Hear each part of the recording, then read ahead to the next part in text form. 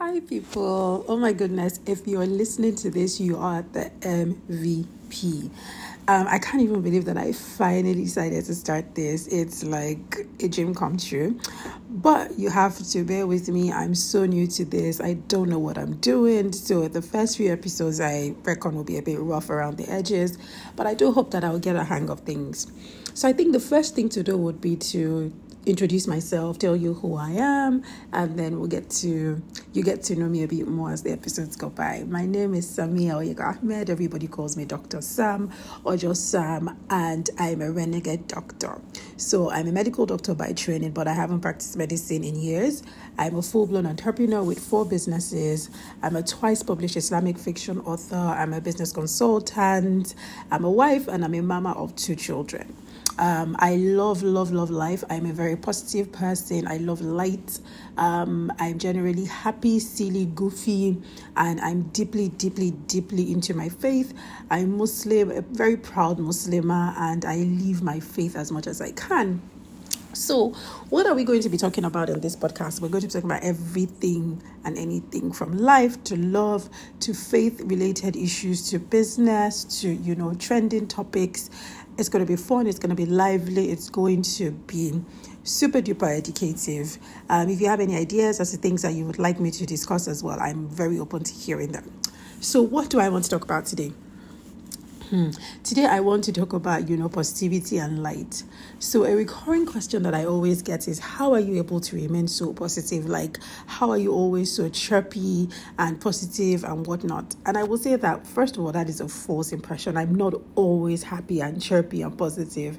I have moments when I'm just like a Debbie Downer, but I do think that naturally God created me as someone centered around positivity. So it's kind of like my natural inclination. It's like my recentering thing. So no matter what happens, it's where I kind of find my way back to. It's like my anchor. I don't like being unhappy. I don't like being sad. So I fight it with everything that I am. But a few things that I will say is that I tend to sort of look at life from a different perspective as most people. This is something I've come to discover. Not to say that I think that I handle it better than anybody else, but this is my coping mechanism. And it's just truly, whatever life throws at me is looking at the lessons in every situation as against, feeling hard done by situations. Because what I've realized is that no matter who you are, no matter how spiritual, no matter how successful, no matter how beautiful, you will have trials in life. It's inevitable. It's inescapable. You will have trials, and everybody's trials are tailor-made to suit them. But what makes the difference between how person A deals with a trial and how person B deals with a trial is really their perception. So if you look at your trials from a perspective of, oh my God, why is this happening to me? It's different from looking at it as, why is this happening to me? So the latter means that you're seeing it from a perspective of what is the lesson that this trial is bringing my way. And mind you, there's always a lesson. There is always a lesson. But sometimes we're so focused on the victim mindset, as in, why is this happening to me, that we don't see the lessons. And a lot of times, trials, in fact, all of the time, trials have come to make you better. It's the same way that you have to pass through rough, tough exam periods in school to move from one level to the other. If you pass through them with patience, you study hard, you do everything that you're supposed to do, you move on to the next level. In a nutshell, that's what trials are about. God is not a wicked God that is going to send you hardship just because he can. A lot of times it's because he has seen that you're ready for the next level and you have to sort of work for it. So that's it. Like, if you change your mindset towards your trials and you look for the lessons in them, you tend to cope better. You tend to see the proverbial light at the end of the tunnel. And in Islam, there's a very beautiful saying that says, verily with every hardship there is ease. It just means that no matter what you're going through, there's always something, there's always a light, there's always a sign that God lives to show you, look, I haven't left you alone. The same way that an examiner will not stay with you during an exam, he's not going to stay by your side and tell you the answers, but you see him hovering around, so you kind of know that he's still there.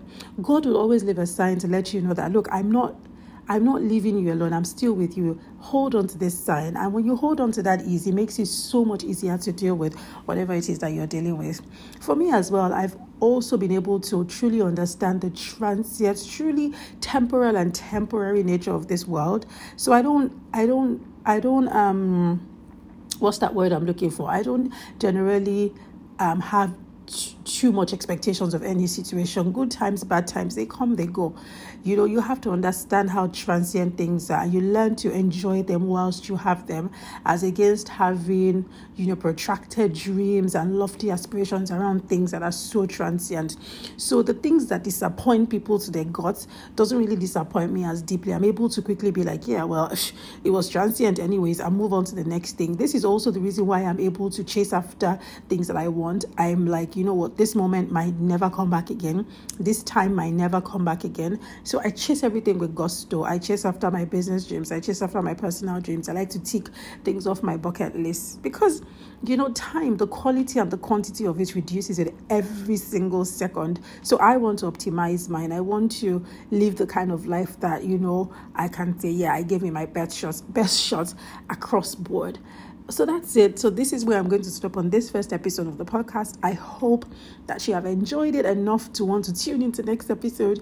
Please tell other people about it. I cannot wait to hear, what you think about this podcast. I hope that, we form a cute little community here. And, just have a great time. Thank you for listening. Bye.